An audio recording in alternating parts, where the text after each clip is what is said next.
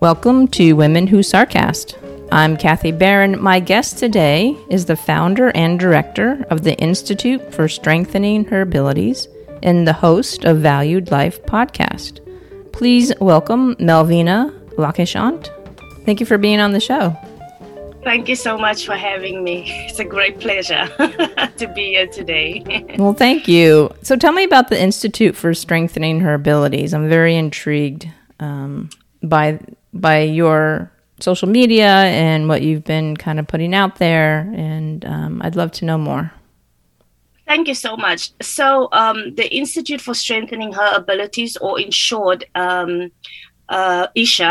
was started almost 3 years ago by myself. I just finished my bachelor's in law. I found really my passion, which was women empowerment through legal advice and, all of that comes with women empowerment. And I decided I'm going to start my own initiative, which was always a passion in my heart to do from young. And I just started it with starting from the basis of empowering women to get to know who they are, what is at their core, what is important for them in order to run and live their life to the full. So we would gather by way of seminars and workshops, and it was just an amazing time together to be together with women and find that actually we have similar struggles and concerns, and we think about the same things no matter what age we are. And most women that came to the seminars were in the age group of 18 till 50, 55. I think that was one of my more matured guests, but we could speak about the same issues and specifically the values. What are the values? What do we find important as women? Because that is such an integral part of knowing who we are and moving forward in life. That's amazing. And I think that's great work, especially for the younger girls to understand what a value means, because I know I wasn't really taught that in school. And, I think that when you're young, you're very impressionable, and society can kind of trick you and pull you in areas that definitely don't serve the best for you. Indeed. Yeah. I agree so much. As a mother also of a daughter, I think it is so important that we as mothers or we as caregivers, we start the conversation. As one thing that you mentioned that is so important is we were never taught that intentionally. We were told, okay, don't do this, do this, but the real reason why was never explained. And that's why we could get swayed in society. We could, not know what we really stand for. And I think that is quite important for us to teach our daughters and sons and whoever is in our care. Yeah, I think that's very important, because I'm in my early 50s and, I'm still trying to figure out who I am and what values, because I think they change as you get older as well. Yeah. Absolutely. And I agree. We're always evolving, and I feel like some women feel like they need to be a certain type of woman or person at certain ages. And, if they're not doing this or being this by a certain age, it's like, oh my God, my life's over. So I think it's important to also realize that, we're a work in progress, regardless of what age. So what is the values program, and how can someone utilize it? Well, the values program basically is a method that I have come up with that I share with women that wants to really shift in their lives. They want to make a change, or they want to be more intentional about their values in order to get somewhere. So we used to do it through seminars and workshops, and recently we started with webinars. So we teach you basically how to use your values as a map to decision making and get all your decisions in line then with the purpose that you believe you have to fulfill. So everybody, or most people that would come to me, or women that would come to me, have a certain shift that they want to make in their lives. They have a desire to go somewhere. They have a desire to apply something, or like you say, evolve somewhere.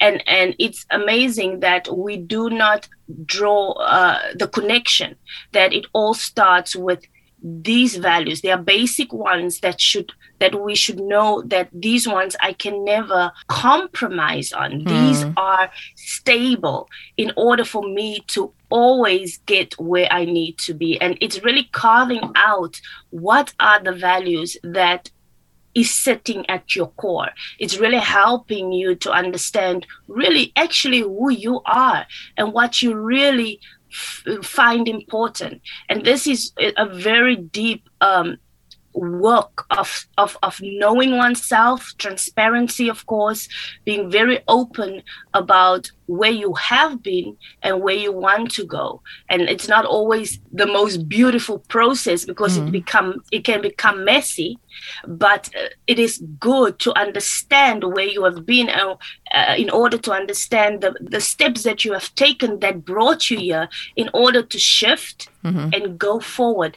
And also not making that same mistakes again, or try not to make the same mistakes again that have brought us to this point in the first place. So the values program can also come through a group coaching or through individual coaching, depending on what is your desire.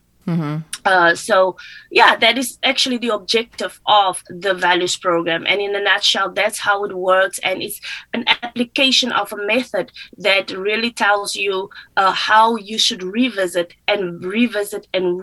your value system at a periodic time, in order to stay on par with your development and to not just make decisions unintentionally, because your value system is a system of works. It's there to work for you. It has machinery that helps you live your life, and not utilizing, not tapping into it is actually robbing ourselves of that beautiful system that is here to help and aid us live our beautiful lives. Yeah. That's great. And I think it's like there's no straight road from point A to point B. Never. As much as we would like it to be. No. Yeah. And sometimes you have to come back. Sometimes you have to re-gear. You have to take another route. But it's all better in the company of trust and in the company of coaching. And when someone leads you, it makes it just better. It makes it safe. And it's a beautiful journey to be part of. So you mentioned value-based decision-making. What are some ways to make value-based decisions, and why is it so important? I mean, you kind of touched on it a little bit, but can you go a little deeper with that?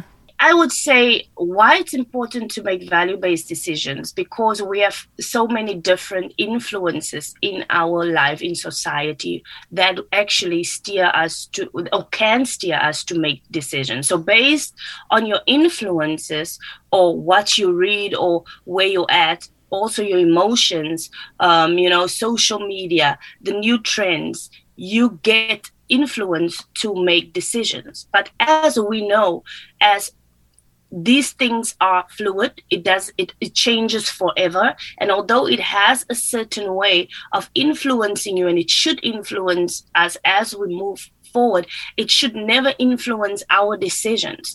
For instance, emotional decision making is not always the best way forward, depending on your goal, depending on what is the decision that you have to make. But if you are intact with your values, okay, so I prefer, for instance, I value family.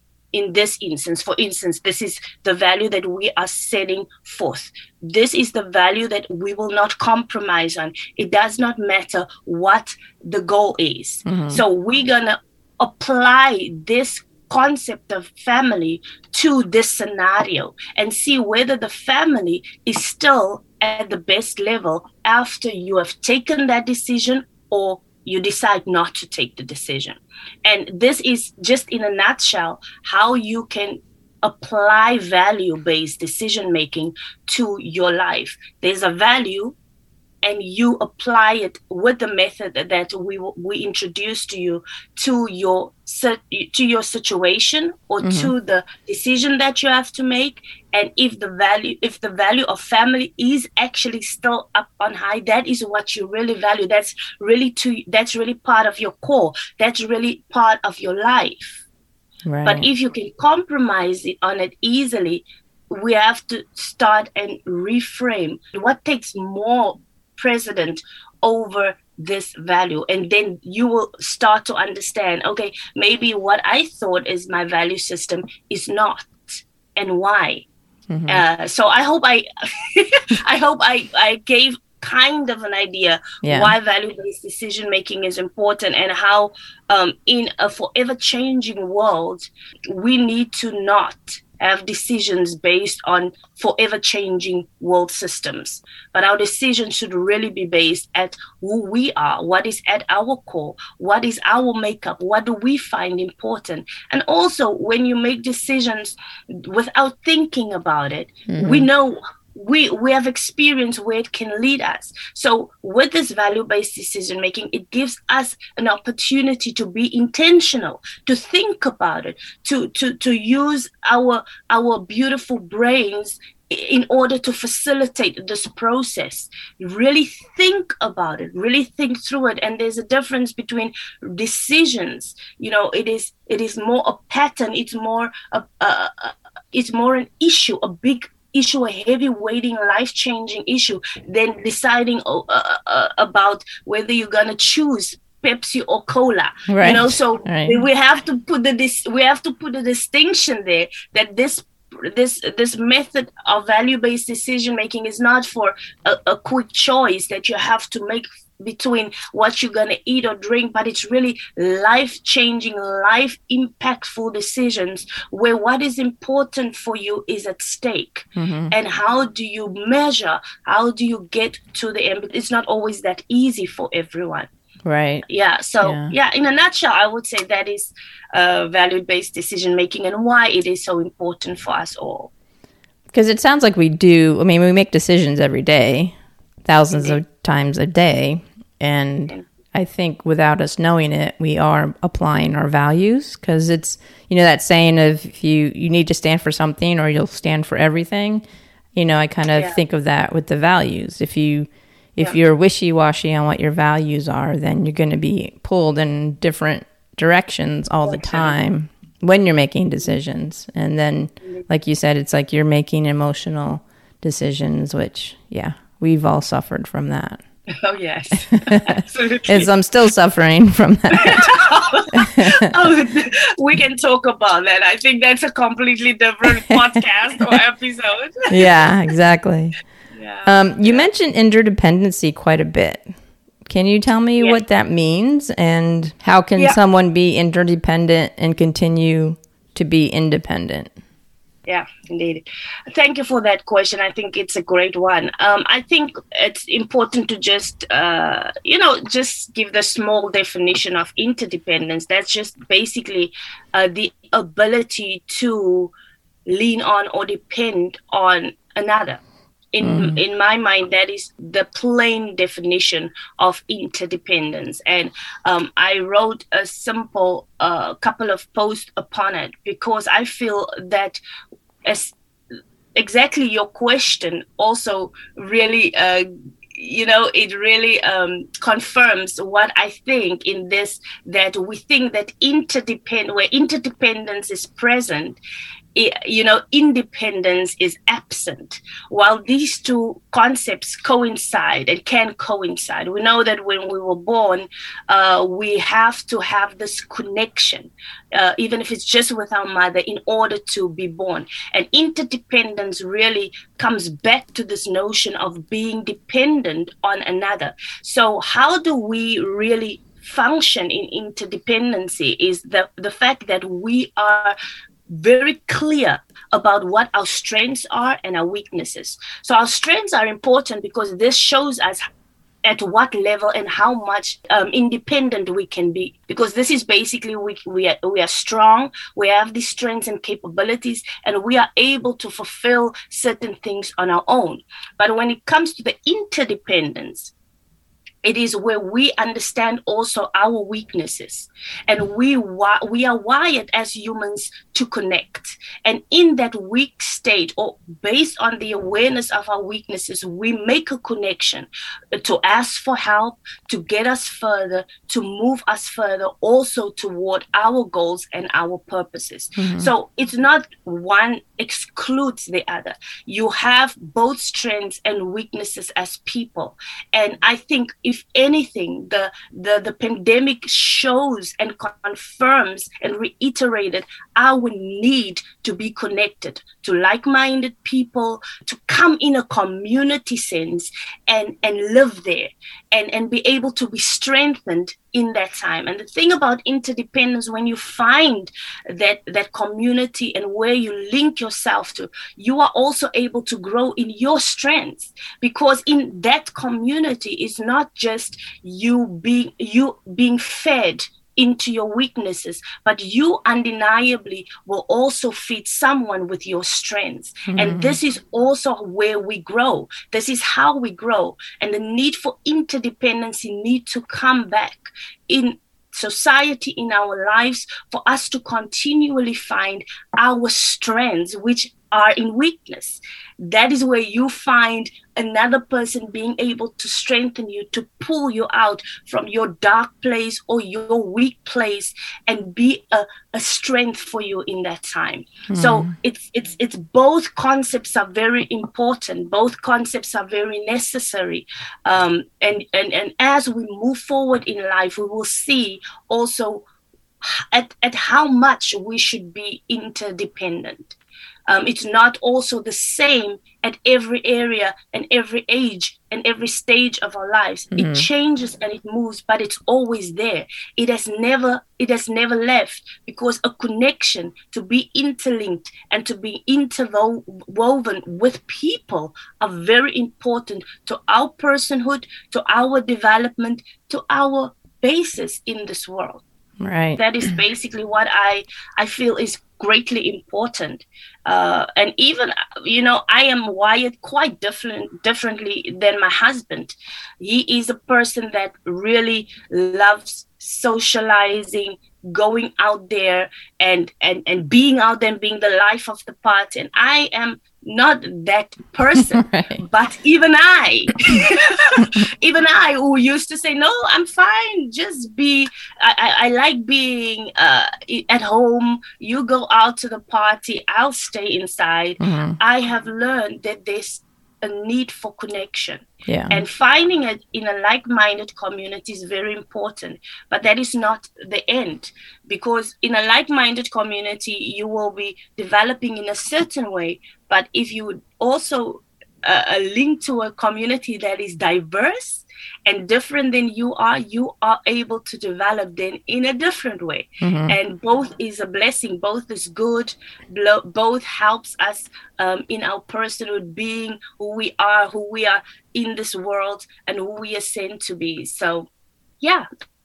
Yeah, I think diversity is definitely important. And I mean, I've lived in different areas of the United States, Pacific Northwest, which is like Oregon, Washington. I live in Northern California, and then I've lived in, Santa Fe, New Mexico. And each state has their own culture in a way. Yeah, indeed. And I think it's important to learn those other cultures, because you blossom and you learn and grow, and learning other people's backgrounds and points of view is good, because always being around people that have the same point of view, it's, you don't get to expand your knowledge. And you said it so well. Yeah. You said, and it's so good how you explained that. You said every state has their own set, have their own culture. It's almost like every place have their own set of values that are important for them, and that makes them look the way they do, eat the way they do, sound the way they do. And that is amazing. And before I came to the Netherlands, where I'm based now, I was always it's so easy to get stuck in your community where you were grown up, because I come from a very small community. And actually, we are all people eating the same, liking the same, loving the same, speaking the same language. And my first culture shock was when I went to university and I started meeting different people from different groups, and what that did for me, because I come from quite a small town in South Africa, and it's uncommon for our people to want to leave our community. But once I got to university and I saw the richness of cultures, the food, and I started understanding that our way is not the only way, I started, I decided I wanted to know more of the world. So I started applying to go overseas and travel a little and come to the Netherlands specifically, and find so much richness in the culture and what they value in their communities and their food. Why do they find that important? Right. And also see the differences and realize, okay, wow, we in South Africa have quite a rich culture, but so does the Dutch. And I see also similarities, and also even the language, although it's diverse, the Dutch language, I could see the similarity and appreciate just more. It opens up a well of appreciation for different types of people, different types of cultures, and just, respecting really diversity in our world. Right. And it gives you that understanding that you wouldn't normally have. And it also connects you that this is another human being that has this other culture, and it just, it expands who you are as a person, for sure. Yeah, it's beautiful. And you mentioned discovering weaknesses is a great asset, and you kind of touched on that just now. Can you go a little bit deeper as far as what you mean by that? That it's a great asset to know our weaknesses? Yeah, I think in that regard, first of all, you only know your weakness as you progress in life, as you grow in life. And then it triggers you actually to ask for help. I think asking for help is not always the best thing to do.